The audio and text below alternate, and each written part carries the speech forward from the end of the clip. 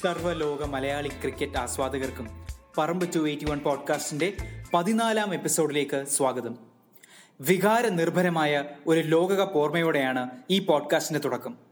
വർഷം 1999. 96 ലോകകപ്പിൽ തിളങ്ങിയതിനു ശേഷം 98 നിരന്തരം ഓസ്ട്രേലിയൻ ബൗളർമാർക്ക് ദുസ്വപ്നങ്ങൾ നൽകിക്കൊണ്ട് ഏകദിന ബാറ്റിംഗ് പർവ്വതത്തിന്റെ കൊടുമുടിയിൽ ഏകാന്തനായി നിൽക്കുകയാണ് സച്ചിൻ ടെണ്ടുൽക്കർ. 96 സൗരവ് ഗാംഗുലിയും രാഹുൽ ദ്രാവിഡും ടീമിൽ പ്രവേശിച്ച ശേഷം ഇന്ത്യൻ ബാറ്റിംഗിന്റെ എല്ലാ പ്രതീക്ഷകളും സച്ചിന്റെ മാത്രം ചുമലുകളിലല്ല. എങ്കിലും മെയ് മാസം 23-ാം തീയതി ബ്രിസ്റ്റളിൽ വെച്ച് എല്ലാ കണ്ണുകളും വീണ്ടും സച്ചിൻ രമേശ് ടെണ്ടുൽക്കറുടെ മേലിലായിരുന്നു. എന്താണ് സംഭവിച്ചതെന്ന് നമ്മോട് സംസാരിക്കാനിതാ ടോണി സെബാസ്റ്റ്യൻ കൊച്ചുകുടിയും, അതായത് വെങ്കും സാർക്കറും. 1990 സച്ചിൻ ടെണ്ടുൽക്കർ ഒരു ഇതിഹാസമല്ലെങ്കിലും അതിപ്രതിഭാശാലിയായ ഒരു ഭാവി വാഗ്ദാനമായി അംഗീകരിക്കപ്പെട്ട കാലം. മലയാള മാധ്യമങ്ങളും മുന്നോട്ട് നീങ്ങിയിരിക്കുന്നു. വെങ്ക് സാർക്കറിനെ വെങ്കും സാർക്കറും എന്ന് രണ്ടായി വിശേഷിപ്പിച്ചിരുന്ന പത്രം ഇപ്പോഴിതാ ടെണ്ടുൽക്കറിന്റെ ബർത്ത്ഡേ ഏപ്രിൽ 23 പറയുന്നു. വെറും ഒരു ദിവസത്തെ വ്യത്യാസം, ക്ഷമിക്കാനാവുന്ന ഒരു തെറ്റ്. പക്ഷേ ഒരേ ഒരു പ്രശ്നം. എറണാകുളത്ത് പത്രം വായിച്ച ഒരു പിതാവ് തൻ്റെ മകൻ്റെ പേര് മാറ്റാൻ തീരുമാനിക്കുന്നു. കാരണം അവൻ്റെ പിറന്നാളും ഏപ്രിൽ 23. പക്ഷേ വെറും 3 വയസ്സ് മാത്രം പ്രായമുള്ള ആ പുത്രൻ, അതായത് ഞാൻ, പറഞ്ഞു, എൻ്റെ പേര് മാറ്റല്ലേ. ബുദ്ധിശാലിയായ എൻ്റെ ചേട്ടൻ ആ അവസരം മുതലെടുത്തു. വേണമെങ്കിൽ എൻ്റെ പേര് മാറ്റിക്കോളൂ. അങ്ങനെ ക്രിക്കറ്റ് പ്രേമിയായ അച്ഛൻ്റെ മൂത്ത മകൻ്റെ പേര് പൊടുന്നനെ മാറ്റപ്പെട്ടു, സച്ചിൻ. പിതാവും പുത്രനും ക്രിക്കറ്റും സച്ചിനും ഒക്കെ ഉൾപ്പെടുന്ന ഇത്തവണത്തെ വെങ്കും സാർക്കറും. 96 വേൾഡ് കപ്പിലെ മറക്കാൻ ശ്രമിക്കുന്ന സെമി ഫൈനലിന് ശേഷം 99 വേൾഡ് കപ്പിൽ പ്രതീക്ഷയോടെ തന്നെയാണ് ഇന്ത്യ ഇറങ്ങിയത്. പക്ഷേ ആദ്യമേ തന്നെ ഇന്ത്യക്ക് അടിപതറി. എന്തായിരുന്നു ഗ്രൂപ്പ് സ്റ്റേജിലെ സ്ഥിതി? 1999 ലോകകപ്പ് സൂപ്പർ 6 ഫോർമാറ്റിലാണ് രൂപപ്പെടുത്തിയിരുന്നത്. ഇന്ത്യയുടെ ഗ്രൂപ്പിൽ India, South Africa, Zimbabwe, Kenya, Sri Lanka, England എന്നീ ടീമുകളാണ് ഉണ്ടായിരുന്നത്. ഇന്ത്യയുടെ ആദ്യ മത്സരം സൗത്ത് ആഫ്രിക്കയ്ക്കെതിരെ ആയിരുന്നു. ആ മത്സരത്തിൽ ഇന്ത്യ പരാജയപ്പെടുകയുണ്ടായി. രണ്ടാമത്തെ കളി സച്ചിൻ ടെണ്ടുൽക്കർ ഇല്ലാതെ സിംബാബ്വേയുമായിട്ട് പരാജയപ്പെട്ടു. 2 കളികളും തോറ്റ ഇന്ത്യക്ക് വീണ്ടും സൂപ്പർ 6ലേക്ക് കടക്കണമെങ്കിൽ അടുത്ത 3 കളി, അതായത് കെനിയ, ശ്രീലങ്ക, ഇംഗ്ലണ്ട് എന്നീ ടീമുകളെ പരാജയപ്പെടുത്തിയാൽ മാത്രമേ മുമ്പോട്ട് പോകാൻ സാധ്യതയുണ്ടായിരുന്നുള്ളൂ. 21-ാം നൂറ്റാണ്ടിൽ സച്ചിനെ കണ്ടുവന്ന ക്രിക്കറ്റ് ആരാധകർ എന്നും ഓർക്കുന്ന ഒരു ട്രേഡ്മാർക്ക് സച്ചിൻ പോസ് ഉണ്ട്. 100 എത്തിക്കഴിഞ്ഞാൽ കൈകൾ രണ്ടും ഉയർത്തി ശാന്തമായി ആകാശത്തേക്ക് നോക്കി ഒരു തികച്ചും സ്പിരിച്വലായ സെലിബ്രേഷൻ. 99 ബ്രിസ്റ്റളിൽ കെനിയയുമായി നടന്ന കളിയിലാണ് ആദ്യമേ നമ്മളത് കണ്ടത്. എന്തായിരുന്നു അതിന്റെ ഉത്ഭവം? ഈ ചോദ്യത്തിന് ഒരാമുഖം ആവശ്യമാണെന്ന് കരുതുന്നു. ദൈവങ്ങൾ കരയാറുണ്ടോ? അറിയില്ല. എന്നാൽ ഒരു മനുഷ്യ ദൈവം കരഞ്ഞു. തന്റെ പിതാവ് രമേശ് ടെണ്ടുൽക്കറിന്റെ വേർപാടിൽ. സിംബാബ്വേയുമായുള്ള കളിയുടെ തലേ ദിവസം സച്ചിൻ ടെണ്ടുൽക്കറിനെ നടുക്കിയതിനേക്കാൾ വേദനിപ്പിക്കുകയും കരയിപ്പിക്കുകയും ചെയ്ത വാർത്തയെത്തി. പിതാവിന്റെ സംസ്കാര ചടങ്ങുകൾക്കായി ഇന്ത്യയിലേക്ക് സച്ചിൻ തിരിച്ചു. ആരും പ്രതീക്ഷിച്ചില്ല സച്ചിൻ കെനിയയുമായുള്ള കളിക്ക് എത്തുമെന്ന്. പക്ഷേ അദ്ദേഹം പറന്നെത്തി. തന്റെ അച്ഛന്റെ ആഗ്രഹം മകൻ ഇന്ത്യക്ക് വേണ്ടി കളിക്കണമെന്നായിരിക്കുമെന്ന ഉറച്ച ബോധ്യത്തോടെ. അമ്മയും മകനെ അങ്ങനെ തന്നെ ഉപദേശിച്ചു.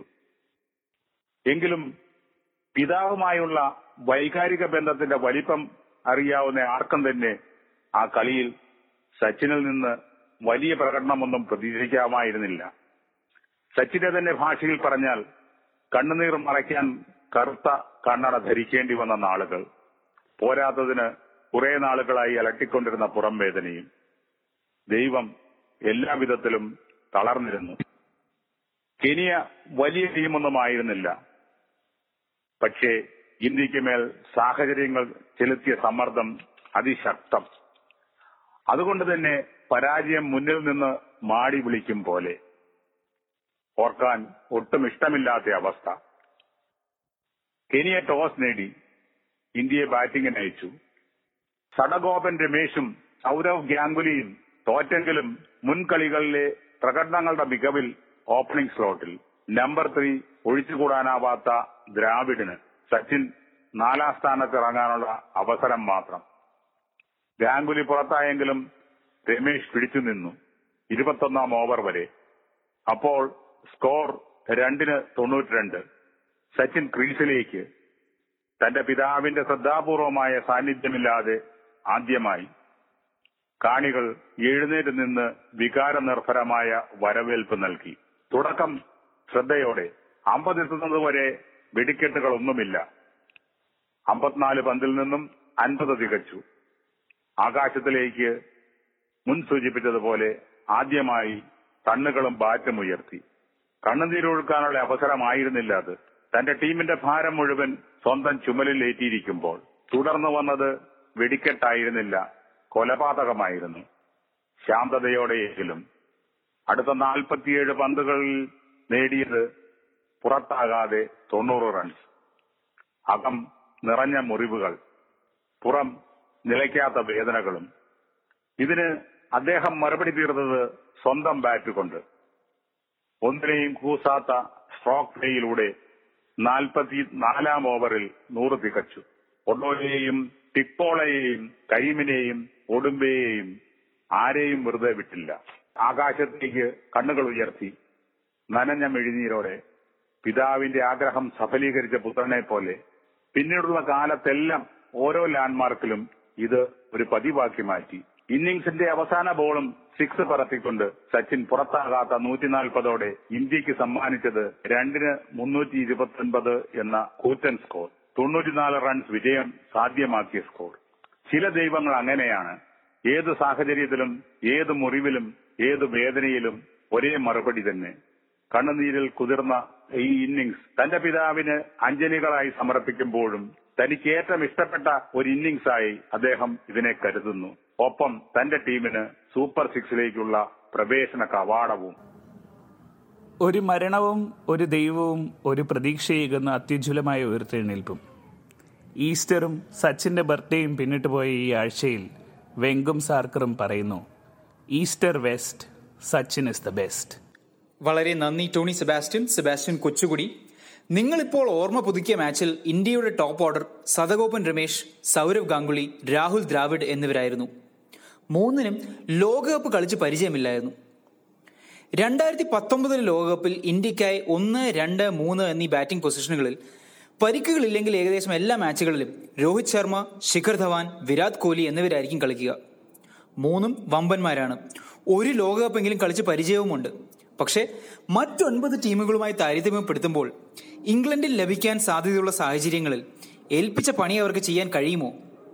അതിനെക്കുറിച്ച് നമുക്ക് അല്പനേരം ഒരുമിച്ച് ചിന്തിക്കാം. IPL വിവരങ്ങൾ കേട്ടതിനു ശേഷം പ്ലേ ഓഫുകളിൽ പ്രവേശിക്കാനായുള്ള ഇടിയും തള്ളും വിവരിക്കാനായി ഇതാ വിജയ് ശങ്കർ. 2019 IPL പ്ലേ ഓഫ്സിലെത്താൻ ഇനി അധികം ദൂരമില്ല. ചെന്നൈ സൂപ്പർ കിങ്സ് പോയിന്റ്സ് ടേബിളിന്റെ മുകളിൽ തുടരുന്നു. തൊട്ടുപുറകിൽ മുംബൈ ഇന്ത്യൻസും ഡൽഹി ക്യാപിറ്റൽസും. പ്ലേ ഓഫ്സിൽ സൺറൈസേഴ്സ് ഉണ്ടാകുമോ? നൈറ്റ് റൈഡേഴ്സ് ഉണ്ടാകുമോ? അതോ ഇനിയുള്ള മത്സരങ്ങളെല്ലാം ജയിച്ചാൽ റോയൽ ചലഞ്ചേഴ്സിന് പ്രതീക്ഷയുണ്ടോ? രാജസ്ഥാൻ റോയൽസിന് മുകളിലേക്ക് കയറി വരാൻ സാധിക്കുമോ? ഈ ചോദ്യങ്ങൾക്ക് ഉത്തരം കിട്ടാൻ ഇനി ഏതാനും ദിവസങ്ങൾ മാത്രം. ലീഗ് മത്സരങ്ങൾ അവസാന ഘട്ടത്തിലേക്ക് കടക്കുമ്പോൾ പല ടീമുകളിലും ഫോറിൻ പ്ലെയേഴ്സ് അവരവരുടെ രാജ്യങ്ങൾക്ക് വേണ്ടി അന്താരാഷ്ട്ര മത്സരങ്ങൾ കളിക്കുവാൻ തിരിച്ചുപോയിരിക്കുന്നു. റിസർവ് സ്ട്രെങ്തിന്റെ ബലം ടെസ്റ്റ് ചെയ്യാനുള്ള അവസരം കൂടിയാണ് ഈ അവസാന ഘട്ടം. അജിൻക്യ രഹാനെയുടെ സെഞ്ചുറിയും ഋഷഭ് പന്തിന്റെ കൗണ്ടർ അറ്റാക്കുമാണ് രാജസ്ഥാൻ റോയൽസും ഡൽഹി ക്യാപിറ്റൽസും തമ്മിൽ നടന്ന മത്സരത്തിലെ സവിശേഷത. വേൾഡ് കപ്പിലേക്കുള്ള ഇന്ത്യൻ ടീമിൽ ഇടം കിട്ടാത്ത ഇരുവരും ബാറ്റ് കൊണ്ടാണ് മറുപടി നൽകിയത്. അജിൻക്യ രഹാനെ പൊതുവെ ഒരു ക്ലാസിക്കൽ മോൾഡിലുള്ള ബാറ്റ്സ്മാനാണ്. ടെക്നിക്കൽ പെർഫെക്ഷനോടെ ടെക്സ്റ്റ് ബുക്ക് ശൈലിയിലുള്ള ഷോട്ട്സ് കളിക്കുന്ന രഹാനെ ഈ IPL ആക്രമിച്ച് കളിക്കുന്നതും നമ്മൾ കണ്ടു. ജയ്പൂരിലെ ഇന്നിംഗ്സിൽ ഇത് രണ്ടും ഉണ്ടായിരുന്നു. 63 പന്തിൽ നിന്നും 105 റൺസ് എടുത്ത് പുറത്താകാതെ നിന്ന രഹാനെ 11 4ഉം 3 6ഉം അടിച്ചു.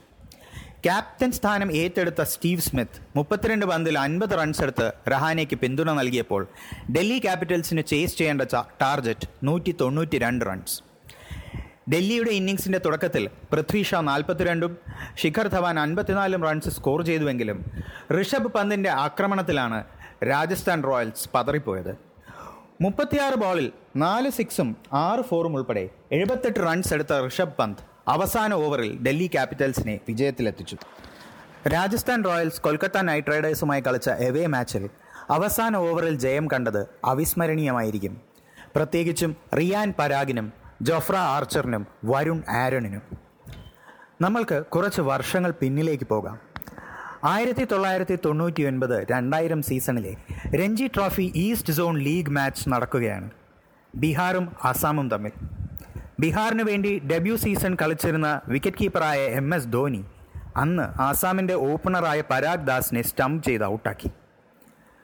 വർഷങ്ങൾക്ക് ശേഷം 2019 എത്തി നിൽക്കുമ്പോൾ ക്രിക്കറ്റിൻ്റെ ഉത്സവമായ IPL ഇന്നത്തെ ഇതിഹാസമായി MS ധോനി കളിക്കുന്ന അതേ ടൂർണമെൻറ്റിൽ രാജസ്ഥാൻ റോയൽസിന് വേണ്ടി കളിക്കാനെത്തിയത് അസാമിൻ്റെ ഓപ്പണറായിരുന്ന പരാഗ് ദാസിൻ്റെ മകൻ 17 വയസ്സുകാരൻ റിയാൻ പരാഗ്. റിയാൻ തൻ്റെ സ്വപ്നങ്ങൾ ചിറക് വിരിക്കുന്നത് കണ്ടു എന്ന് പറയുന്നതിൽ ഒട്ടും അതിശയോക്തിയില്ല. കൂടെ ജോഫ്ര ആർച്ചറും വരുൺ ആരോണും. ആദ്യം ബാറ്റ് ചെയ്ത നൈറ്റ് റൈഡേഴ്സ് 7 വിക്കറ്റ് നഷ്ടത്തിൽ 177 റൺസ് എടുത്തു. ദിനേശ് കാർത്തിക്കിൻ്റെ ഒറ്റയാൾ പോരാട്ടമാണ് നൈറ്റ് റൈഡേഴ്സിനെ ഡിഫെൻഡ് ചെയ്യാൻ പറ്റുന്ന ടോട്ടലിൽ എത്തിച്ചത്. ദിനേശ് കാർത്തിക് 50 ബോളിൽ 9 സിക്സും 7 ഫോറും അടക്കം 97 റൺസ് എടുത്ത് പുറത്താകാതെ നിന്നു. കൗണ്ടി ക്രിക്കറ്റിൽ ലെസ്റ്റർഷയറിന് വേണ്ടി ബൗൾ ചെയ്ത അനുഭവം വരുൺ ആരോണിന് ഏറെ ഉപകരിച്ചു. 2019 IPL തൻ്റെ രണ്ടാമത്തെ മത്സരം കളിച്ച ആരോൺ ക്രിസ് ലിന്നിനെയും ശുഭ്മാൻ ഗില്ലിനെയും ബൗൾഡാക്കി.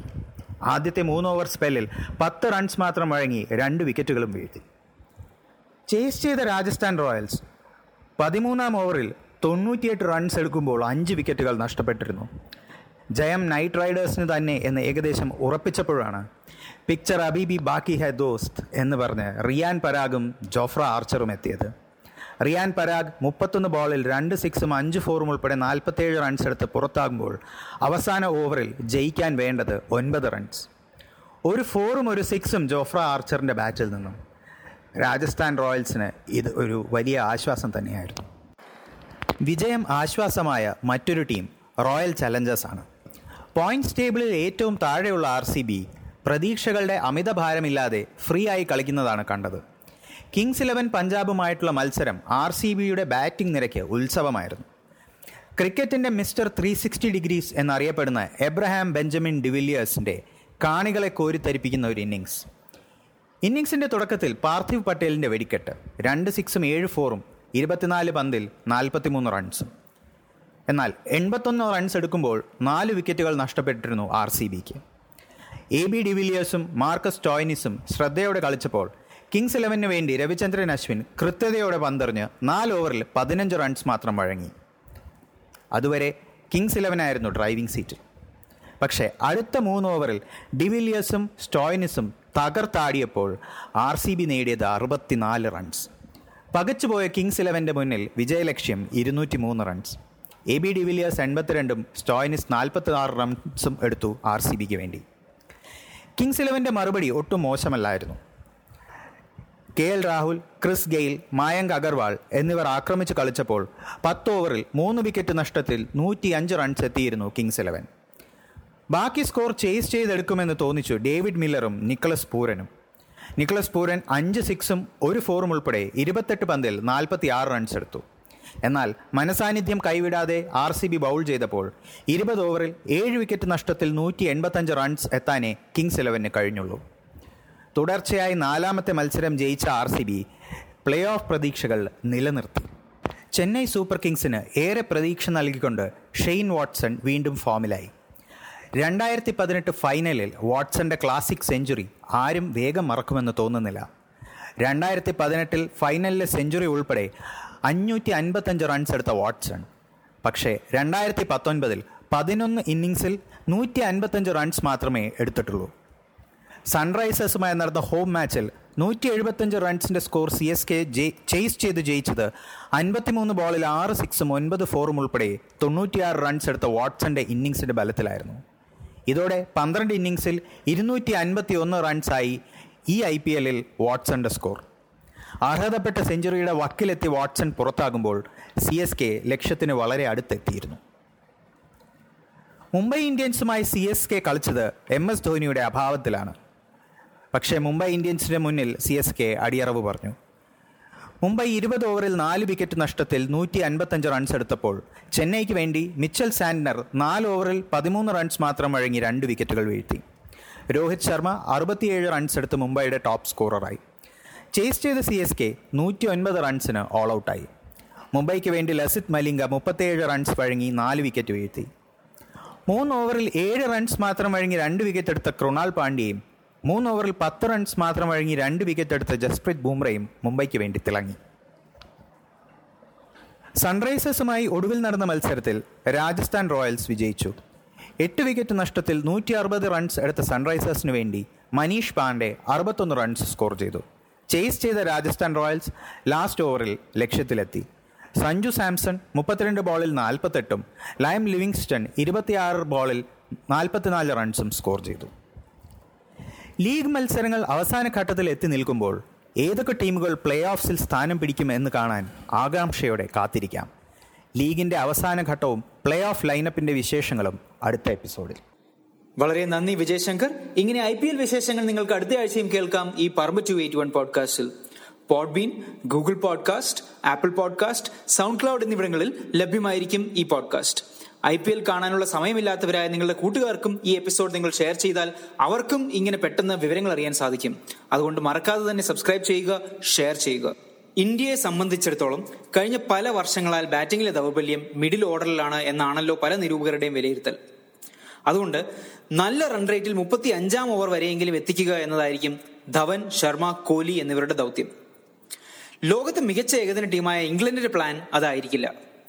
Jason Roy, Jonny Bairstow, Joe Root എന്നിവരായിരിക്കും ടോപ്പ് ഓർഡർ. അതിൽ ജോ റൂട്ടിന് മാത്രമേ നീണ്ടൊരു ഇന്നിംഗ്സ് കളിക്കാനുള്ള ഉത്തരവാദിത്വം ഉണ്ടാവൂ. ഓപ്പണർമാർ 2 ആൾക്കും വിക്കറ്റിന്റെ നഷ്ടസാധ്യത കണക്കാക്കാതെ അതിവേഗം ആക്രമിച്ച് കളിക്കാനുള്ള സ്വാതന്ത്ര്യമുണ്ട്. അതിന്റെ കാരണം Eoin Morgan, Jos Buttler, Ben Stokes, Moeen Ali എന്നിവരടങ്ങുന്ന ശക്തമായ മിഡിൽ ഓർഡറും ബാറ്റിംഗിൽ തീരെ മോശമല്ലാത്ത വാലറ്റവുമാണ്. ബാറ്റിംഗിനെ തുണയ്ക്കുന്ന പിച്ചിൽ ഇംഗ്ലണ്ട് എല്ലാ മാച്ചുകളിലും 400 റണ്ണെങ്കിലും എടുക്കാൻ ശ്രമിക്കും. മഴ മാറി നിന്നാൽ അത്തരം കണ്ടീഷനുകളായിരിക്കും ലോകകപ്പിൽ ലഭിക്കുക.